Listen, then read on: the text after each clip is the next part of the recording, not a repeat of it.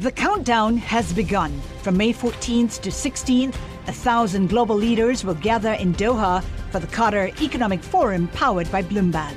Join heads of state, influential ministers, and leading CEOs to make new connections, gain unique insights, and uncover valuable opportunities in one of the world's most rapidly rising regions. Request your invite for this exclusive event at QatarEconomicForum.com. This is the business of sports. Should Major League Baseball shorten up the season? How do we present football to the audience of the future? I don't think that most players understand the power that they have. Michael Barr. The future of IndyCar racing is looking bright. Scott Soshnick. Very basic math here. More bidders means more money. Evan Novi-Williams. The team value has essentially quadrupled. And the leaders in the sports industry. Time to bring in our guest, Hal Steinbrenner. National Hockey League Commissioner Gary Bettman. Atlanta Braves President Derek Schiller. Patriots President Jonathan Kraft. Bloomberg Business of Sports from Bloomberg Radio. Hello, I'm Michael Barr. I'm Evan Novi-Williams. And I'm Scott Soshnick. Every week at this time, plus Mondays and Wednesdays, we explore the big money issues in the world of sports. Today, stay tuned for a conversation with Hugh Weber, president of Harris Blitzer Sports and Entertainment, which owns the 76ers and the Devils and Prudential Center. And there's a lot to talk about. We got a lot to go through. First, let's get through some of the topics of this week. And we start with word of a possible buyer for Derek Jeter's Players Tribune website. Yeah, are you an everyday visitor to some of the Minute Media? Well, why is he selling it? I guess is the best. Because it's losing tons of money. I mean, there you go. It's losing tons of money. They never really found a traction of creating enough content that they could monetize. Eben and I were looking at some of the traffic numbers the other day. Woof. Shocking. Go ahead, Eben. Yeah, You're the numbers bad. man. Shocking. From a Digiday story this week, 14 of the past 15 months, they've failed to hit 1 million unique views on the website. I mean, I think it's clear that the Players Tribune does not work as a standalone website.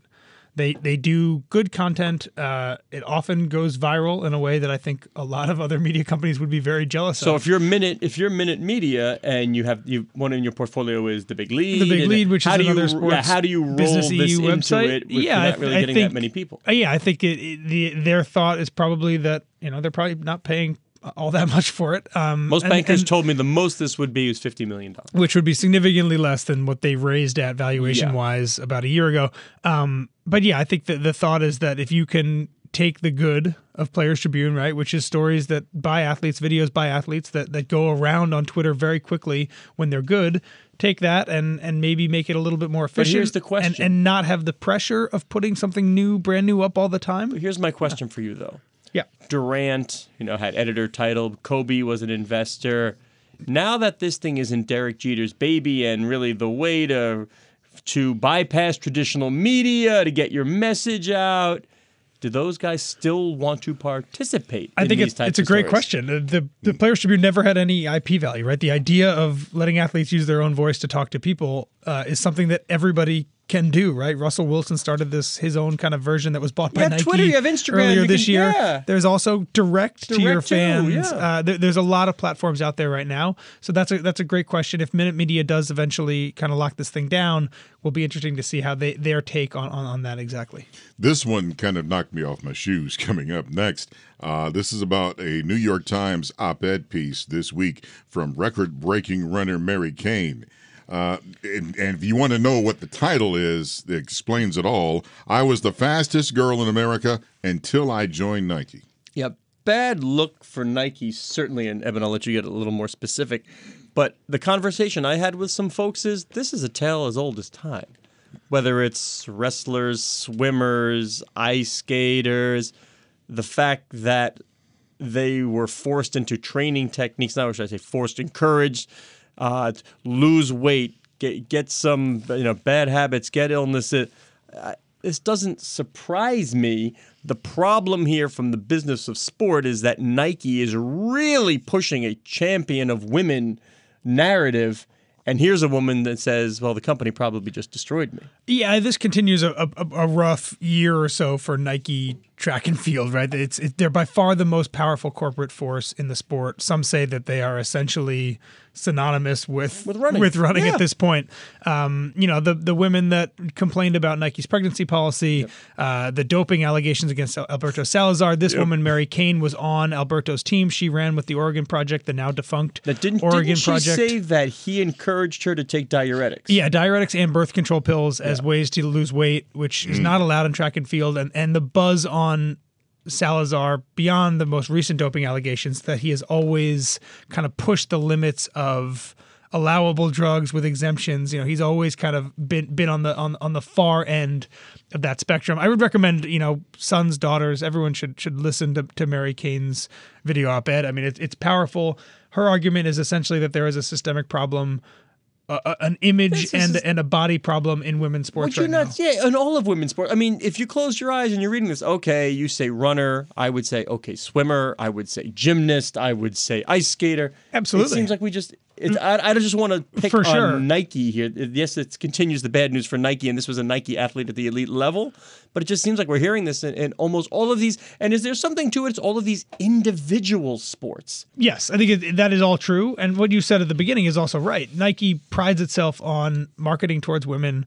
I think this part of this woman's point, Mary Cain's point, is just that, while they are profiting off of the fact that they appear to be empowering women and their bodies. Let's hear what Alex Morgan has to say. It's not always true at other parts of the company. Soon-to-be mom Alex Morgan of a little girl. I'm curious what Alex Morgan will have to say very soon. And finally, in Major League Baseball, some words between the Atlanta Braves GM and the Players Union. All right, I'm going to read the statement really quick. This is from the general manager of the Atlanta Braves, Alex Anthopoulos. Every day you get more information. We've had time to connect with 27 of the clubs. Obviously, the Astros and Nationals being in the World Series, they were tied up. But we had a chance to get a sense of what the other clubs are going to look to do in free agency, who might be available in trades. Let's just say Tony Clark at the Players Union did not like that statement. Sound you hear is Rob Manfred slapping his forehead guys. heavily. This is Alex Anthopoulos has walked this back, but at a time when the union and the league are distrust, the relationship is not good. This idea that potential collusion in another way than the other ways players have accused them of, this is a bad one for Tony baseball. Clark. The clear description of club coordination is egregious, says the head of the Baseball Players Association. That labor accord expires at the end of next year, end of 2021. It's going to be a messy one, and this is certainly not going to help. Oh, fellas, let's get a pint and hug it out. Collaborate for a greener future at the Bloomberg Green Festival, a groundbreaking celebration of the thinkers, doers, and innovators leading the way. From design and culture to technology, science, and entertainment. Hear from inspirational speakers and immerse yourself in climate solutions. July 10th through 13th in Seattle. Title sponsor, Amazon. Official airline, Alaska Airlines. Get 20% off using promo code Radio20 at BloombergLive.com/greenfestival. Now, let's get to this week's interview with Hugh Weber, president of Harris Blitzer Sports and Entertainment, which owns the 76ers and the Devils and the Prudential Center. Thank you so much for coming in, Hugh.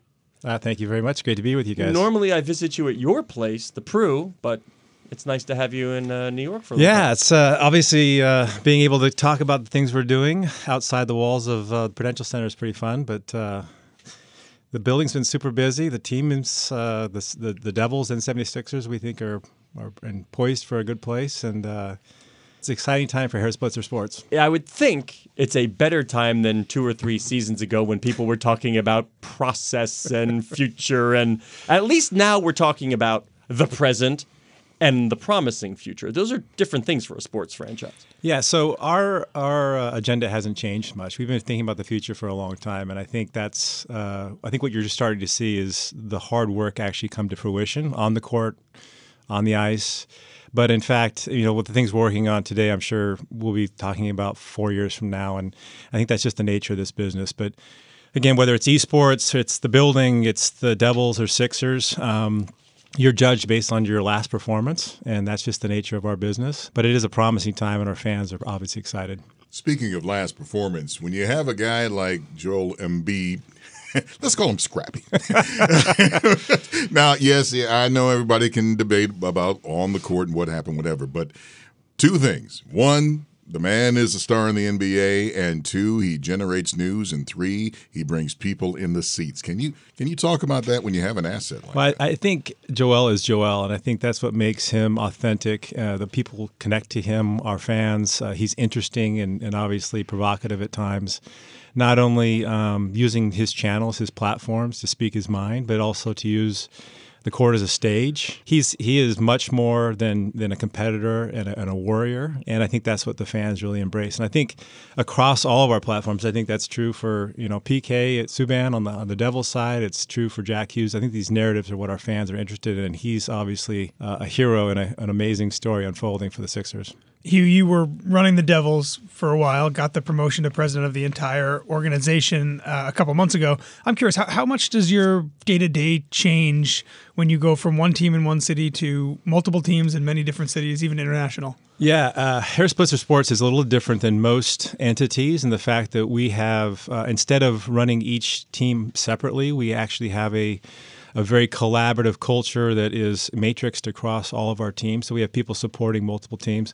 So I've been engaged with and working with on the Sixers for a while. What this has done, though, is it's gotten everybody in a lane that allows us to be positioned for where we want to go. So the day-to-day stuff, how the Devils are marketing and how we're selling tickets and how we're showing up for our fans, and the same for the Sixers, that's all run by Chris Heck in Philadelphia and Jake Reynolds in New Jersey. And that allows us to kind of figure out how we're leveraging this entire resource of 560 employees now to go out and grow, both organically our teams, but also find the next opportunities and ways to innovate. And that's what Scott and I are spending most of our time on. Where do you spend the most of your time? Is it Newark, is it Philly, or is it New York? So it's split, and unfortunately, it's episodic. So this week, our teams happen to be on the road, right? So I'm actually in New York more this week than anything, working with partners and getting out and talking about what we're doing. But I would say we do have routines and patterns, and it's usually 2 days in New Jersey and 2 days in Philadelphia, and then a day here in New York. Tell me about that culture you talked about. How do you establish culture? And it does really have to come from the top. You need that leadership to set the tone and have everybody buy in. Right. So it starts with Josh Harris and David Blitzer, who I think are Josh Apollo, David Blackstone. We're familiar with them. Yes, they're innovative, insightful, very diligent about how they approach and solve problems. And so that is a piece of DNA that runs through our culture for sure. We attract people who are looking for hard things to solve. And you think about what the 76ers went through with, quote, the process. You think about what the Devils, we're in this, quote, big market, supposedly, in the shadow of New York, but New Jersey is very much a tertiary market, and even in hockey, you have 3 teams here. So these are we love challenges, we love overcoming tough problems, we love solving. And so I don't think you get in the door to work for Harris Blitzer Sports if, in fact, you're not looking to create and change and innovate and dynamically affect the market, whether it's the sports market or it's the community or whatever. So it starts there, but generally, we have a no jerks policy. So you see culture. We used to have that, then Bar joined the show. Har, har, har. But I want to first define what culture is. And it's culture to us is anything you celebrate or tolerate. So if, in fact, you have a really talented jerk on your team and you tolerate it, then that's what the culture is. That's what, results matter over everything else. And we don't believe that's the case. We believe that people working in strong teams, collaborating, trusting, pushing each other, but doing so for the benefit of the aggregate is what wins. And that is true for both on the pitch or on the ice and on the court. I have to ask, when in sports, yes, that formula works. You need that person out there. It's like, yeah, I'm going to be a bit of a jerk, but it's for the benefit of the team. When it carries over to like a work area, it's a totally different thing. And I think that's what people may forget about the differences between a sports atmosphere and the regular workplace. Yeah, but half the battle, if you look at championship caliber teams, is managing that locker room, right? Coaches that can command the culture of that locker room. So you go back to Joel Embiid. Yes, you want a strong personality, and he is different than Ben Simmons, of course, and they each play a role in that culture. But there are certain guidelines of things that just cannot be tolerated if, in fact, those teams want to win, and that's my point. They say in sports, that there's greater tolerance for greater talent. it sounds like if I want to play for one of these teams, that is not the case. You have to have sort of that. I think there are teams in every league that tolerate all superstars, megastars. But I think if you look at, let's take the Golden State Warriors, you talk about what they have done in over time, and they continually talk about the essence of that culture that they've created there, right? And so you can be a superstar, and you can buy into this ethic that we are here for something bigger than ourselves. And I think even LeBron, you could argue, that's a pitch that he's learned over time. It's definitely true in hockey. It's a weak league sport. You actually have to have your superstars buy in, and I think that's part of the ethic that happens, to your point, not only in the locker room, but in the conference room as well. So what's the ambition then for Josh and David? You mentioned the Warriors and Joe Lacob. That's Kleiner Perkins. They have a real estate play now with the new arena. Not easy to get a new building done in San Francisco, but they've done it, and I'm sure they're reaping the revenue of those that edifice. What's next for Harris Blitzer Sports and Entertainment? Where are we expanding? What else are we looking at? So Harris Blitzer Sports and Entertainment is technically 2 years old, but it dates back to 2011 when Josh and David bought the 76ers, and then 2013 when Scott came in, then I came in, is when we started to formulate what this could be. And I think the first piece is, how do we leverage this incredibly strong culture, incredibly talented group of people we have? How do we leverage it to do two things? One is to have growth. That growth can come through acquisition. It can come through new entities. It can come through innovation. It can come through merger, like we did, or like we did with Elevate. And it can come through. Well, let's tell the listeners what Organic Elevate is. It's a partnership with Ticketmaster and Oakview Group and the 49ers. So we created a partnership to go out and consult in the industry, working with people like the XFL and the new NHL team in Seattle to actually help them market and grow their business. So that's an example of good partners creating an opportunity. And then there's going to be acquisition of teams and leagues that we are bullish on and things that we're going to happen. But HBSE is all about growth, growth, growth, growth. And that's why we're here. We're talking to Hugh Weber, the president of Harris Blitzer Sports, ampersand. There we go. Entertainment. and Scott brought up about the new home for the Warriors. And somebody said something that I heard, that it's brand new, it's beautiful, but there really isn't anything there. There are really no restaurants there or anything. Obviously, because it's brand new, obviously it will come with bars and everything. You guys don't have that problem at all. Well, two different stories, but we do believe that these venues are hubs for content, activity, commerce. And if you see over time, it's been well documented in communities all over North America and even in Europe and now in China, but where you see these buildings go in. I think Washington's a great case with the Capital One Center. 12 years ago, I don't think anybody goes to that part of D.C., and now it's vibrant, lots of activity. Only those brave enough to do the Mongolian barbecue go there. That was me. There you have it. Chang's Mongolian barbecue.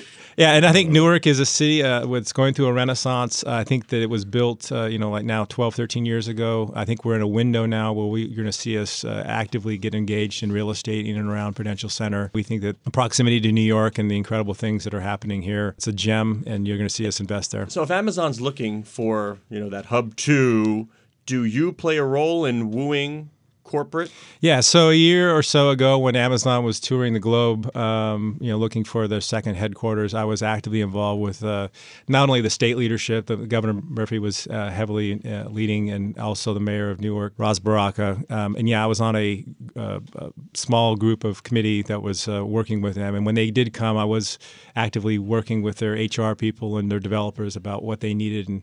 And unfortunately, they did not choose Newark, but I think Newark being a final city, I think it was more an attribute of the fact that this is a community that's ripe for good things. Hugh, you obviously oversee both the Devils and the 76ers. There are similarities between NHL and NBA teams, 41 home games, similar sized arenas, obviously some differences.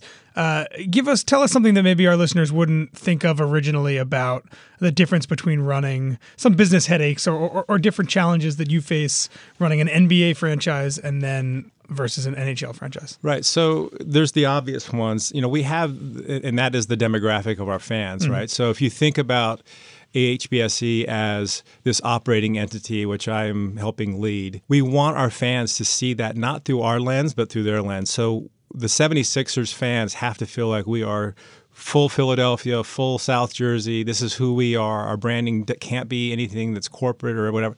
The same for the Devils in North New Jersey, right? So just the fact that you have the same people maybe working on it, you have to see it through the lens of our fans first.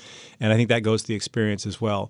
Another major difference is we actually own and run the building in Northern New Jersey, and we don't for the center in Philadelphia. So there are natural just challenges and changes. I've been in other markets where I was a tenant as well, and how you partner with the primary operator, how you work, you just have to think about it differently. But there's a lot of similarities too. You know, how you map out your marketing, how you build your content plan, how you go direct to consumer, which we think is the future of sports, which I hope we touch upon.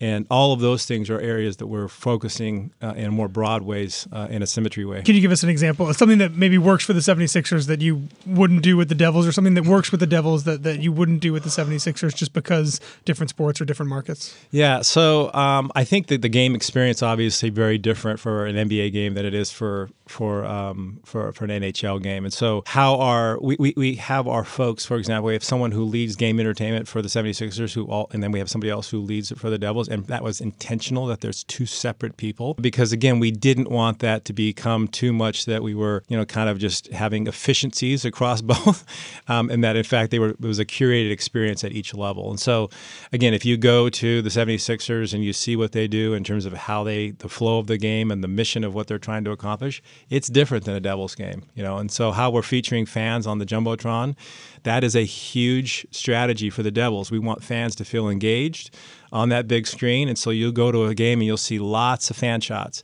You go to the Devils or go to the 76ers, the stars of the show are on the court, right? We got a team that's poised to be, the best in the world. And so you have these amazing athletes and you feature them as the stars of the show. That's a small nuance, again, but if you said, listen, our philosophy across the board is that we feature our fans, it would show up very differently.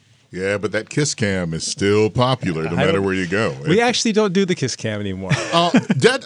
Real quick, I got to tell you the story. Thanks for coming to Prudential Center, Michael Barr. Appreciate that. No, you should say the dancing usher is very popular. He's going to love this story about what happened. I was on the kiss cam one time. I was at Ford Field with my wife, and all of a sudden, she said no. No, you know what she did? She realized she was on the kiss cam. I didn't realize it, and she got excited, and she said, "We're on the kiss cam," except she took her elbow and ran it right in my face, and now my glasses are all cockeyed. I'm on the kiss cam, and everybody's laughing. Accidental elbow. Yeah, it was. That's why I think the kiss cam. But it's funny, cool. but you think about the kiss cam, and you think it's a pretty popular, feature within most games, but actually, if you think about how we think about, quote, couples in our society, it's very different than it was 10 years ago, right? And so you've seen teams that have featured two people that look like you could have been sitting next to a woman, but maybe you were with the person to your right instead of the person to your left. Yeah, that's true. And so there's assumptions. I'm the person to his left, and he could not be with me. I'm sorry, Hugh. You said it, not me. Yes, Lord. but those are the types of things, candidly, we have to think through running teams that you want to make sure that you're celebrating the best part of that event and not necessarily running into pitfalls. We like to make our guests happy. And I can tell you want to talk about direct-to-consumer no TV. I don't know why I have an inkling that perhaps this is a subject you'd like to touch upon. It's something we talk about a lot, think about a lot. You think about the last time you bought something from a telemarketer. When was the last time someone called you on the phone and said, hey... Some Devils rep trying to get me to buy tickets. I was hung up. And yet in sports, this is how we sell our packages, right? So, we've talked about this being an easy business. It's all about season tickets, and it's about partnerships, and it's about suite sales. For sure. But I think how this industry is going to evolve over the next 10 years is going to be fascinating to watch it unfold. Now, are we talking about content delivery? Are we talking about both marketing? Really, the entire experience, soup to nuts, will be one-on-one. The more I know about you, the more data I collect from you, the better I can know you, deliver what you want. Think about how you are currently conducting commerce in your own life. You might be on your Twitter feed or your Instagram feed or something, and an ad pops up. You click it. Pretty soon it takes you, and then all of a sudden you realize you're contemplating whether you should buy this thing or not, right? And so I think the generation of consumers that are coming, like the idea of actually answering your phone to a stranger to have them talk you through why you should come to a game is insane, and yet that's how we do it, right? We have over 150 young people in our organization alone that are spending all of their time doing that. And so we are spending a lot of time both on the content side, because we believe that that is the gateway to have that experience start, and then on the transactional side as you work through that process to get to kind of lifetime value of a customer. How available are your players? Because like you said, they are the stars. They are the easiest conduit to the hearts and minds of fans. How available are they to help you with these efforts? So it's interesting. Each league is different, right? The NBA stars are much more cognizant of the value of their images and their tweets. But they'd rather do it on their own Instagram page than do it on the They team have page. their own brands. Yeah. So it's more of a collaboration with them for sure. NHL players are different, right? They're not as maybe sophisticated in terms of how they're managing their brands. And there are exceptions. I think PK Subban is one. He has over 1 million followers on Twitter and Instagram, and even more than the team. And I think he is very, very intentional about how he uses his brand. So I think the answer to your question is every player is a little bit different in how you're working with them to accentuate what their brand is with their fans. Hugh, I want to ask you about the opportunity for teams and leagues really in sports gambling. New Jersey, one of the first states to legalize sports gambling last year. You told Bloomberg TV, I think about a year ago, that you thought the opportunity for the Devils was around $5 million a year. The Devils have been active, I think, 4 sports betting partnerships right now. Was that $5 million roughly right? How do you kind of view, now that we're a year in and you have 2 teams in legal sports betting markets, kind of how do you view the opportunity? It was roughly directionally right. I think we had obviously some opportunities that we are using maybe now in Philadelphia, because it's now legal in Pennsylvania as well. So we have some broad partnerships across both teams. Yeah. The downfall of Michael Barr. You know, they've also legalized video poker now as of today. So It sounds like a personal I just issue. can't wait for marijuana. I just pretty can't wait much. for marijuana. And I think Barr's got it all. Oh man, He might never get out of bed. really? Drags himself right up. By the way, he's going to run the marathon next year. Really? This man you see. Is this the public record of this declaration that This you're? is the public record that I thought about it, and the promo for the marathon came up, and I turned to my wife. And I said, honey, and she somebody elbowed him in the face again. Accidentally. It Was this on the camera? Worse. And I said, honey, I'm about this marathon. And then she said, with a snark laugh, you want to run the marathon? And then obviously now I'm cheesed off. It's like, yeah, now I'm going to run the marathon. So Linda cares about one thing: the policies paid. yeah, That's all she's checking before she gives you the okay to go outside and run. she's a loving wife. She said, look, just go to the doctor, make sure the doctor says that that's you're what cool. I mean. And then go get the policy. It's all good. But I know we got to wrap this up, but I want to bring up esports. What, your story or mine? Yeah, this one. We'll wrap this one up real quick. He's going to talk no matter what. I want to talk about esports, and you guys are into it, and I'm amazed that how esports has exploded. And you guys are deep into it. Can you tell us that? Yeah, it's a fascinating narrative if you think about esports, because it's almost the exact opposite of most sports. Like most sports are, you play it, you do it, and then over time the fan base is built up. And now who would have guessed that the championship game for the NFL, the Super Bowl, is seen worldwide? This is just the opposite. This had all these fan following, had all these people that were engaged with the content, and yet people were trying to figure out how to, commercialize it. Like it's just exactly the opposite. So That fan base, it may have some pushback on that traditional commercialization effort. Well, I think, again, back to our initial conversation about fans wanting authentic connection to their teams. So yes, it has to be done in an authentic way. They don't want it to see, commercialized. They want to have their kind of endemic brands they're used to. They want to be able to participate and follow the players directly, which we see in esports. We're very engaged, invested in the ecosystem of esports. And when I say ecosystem, it's bigger than the team sports. There's more than just the teams. There's content. We're invested in some interesting platforms like UGG, which is actually helping players get better. So we see this as a holistic kind of platform that's going to just grow over time, and it's global and it's big, and we're excited. All right, that's Hugh Weber, president of Harris Blitzer Sports Ampersand Entertainment. Thank you. Hey, I had a story about Wood Nichols, but I'll save that for another time. Thank God. Hugh, thanks so much for coming in. Enjoyed it, guys. Thanks. Thank you. Hugh's a cool guy, and Eben Scott, he dropped a lot of knowledge on us. When you have a team like the 76ers or the Devils, and you have that big name like a Joel Embiid, and yes, he's controversial, but man, he fills the seats. Yeah, for me, it's about culture.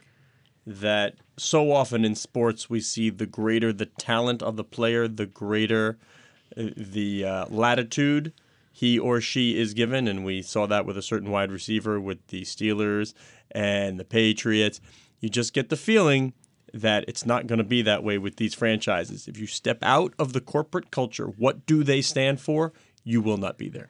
Guys, I don't know how the main takeaway isn't Michael Barr running the marathon. I was going to say kiss cam, but anyway. But beyond that, I thought, hearing Hugh talk about, the different ways in which the experience in arena at the Wells Fargo Center in Philadelphia with the 76ers is different from the one at the Presidential Center with Devils fans. Super interesting. And you brought up the kiss cam. Not only that, the fact that, the Devils will show people in the stands, people in the audience more because they want to build kind of a fan, kind of family environment versus the 76ers, who are a better team. They have more stars. The players end up on the Jumbotron a lot more than the fans do. Just an interesting perspective, things that I think people wouldn't normally think of when they think about differences in those sports. Unless you remember they own one building and they don't. They're a tenant in the other. Yeah. Exactly. My goal is to be the number one pick. That's something I've been dreaming of since a kid. It feels better to be number one than number 5. I wear the number because of Mike. We have a chance to go for 3 in a row. Good numbers at a good time. When I first started wearing that number, I was just happy and proud. Bloomberg Business of Sports, the number of the week. Number of the week, 0. Oh, God. Oh, gosh. That is, I'll even make it easier. That's the number of games this team has won so far this season. Which team is it? Who's winless? If it's the NFL, it's the Bengals. That is correct. Haven't won a doggone game. That's not good. Yeah. That's not good at all. Also, the amount of losses for the 49ers. Yeah. I'm still more surprised about the Cleveland Browns and however many they've won, but just that the season. Everybody, they were the hot pick, right? Well, I was buying in, but there's been a lot of criticism about Freddie Kitchens and his coaching abilities. Now, I'm not, I don't like slamming. I always love it. Let's face it, I don't know enough about football to be questioning whether a head coach in the NFL is doing the right or wrong thing, and most people don't. But the bottom line is, do you win the game? I mean, this is a zero-sum game at the pro sport level. Do you win? Right now, is not winning. Can we make a business argument that you would rather go 0-16 than 1-15? No. You get a better draft. Ostensibly, you lock up the top draft pick. Yes, you can. And it's just memorable, right? You're not like you're going to sell anything off like of the it. Detroit Lions that year. Literally nowhere to go but it gets people talking about you, which isn't nothing, and you get your top pick in the NFL. Eben, draft. I have said this before. Yeah. What is the worst thing you can be in professional sports? Irrelevant. And if you're 0-16, you're part of the conversation. Good, bad, whatever. Agreed. You're 2-14, you're irrelevant. You're listening to Bloomberg Business of Sports, and we are here each and every week for you at the same time. Plus, online, wherever you get your podcast, you can catch those Mondays, Wednesdays, and Thursdays. I'm Michael Barr on Twitter at Big Bar Sports. And I'm Scott Soshnick. You can follow me on Twitter at Soshnick. And I'm Eben Novy-Williams. You can follow me at Novy_Williams. Thanks for joining us. Please tune in next week when we speak with the biggest and brightest in the sports business world. You're listening to Bloomberg Business of Sports from Bloomberg Radio around the world.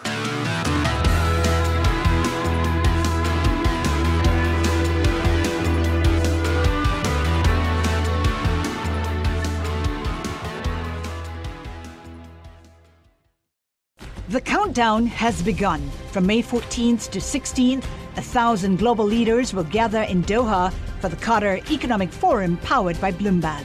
Join heads of state, influential ministers, and leading CEOs to make new connections, gain unique insights, and uncover valuable opportunities in one of the world's most rapidly rising regions. Request your invite for this exclusive event at QatarEconomicForum.com.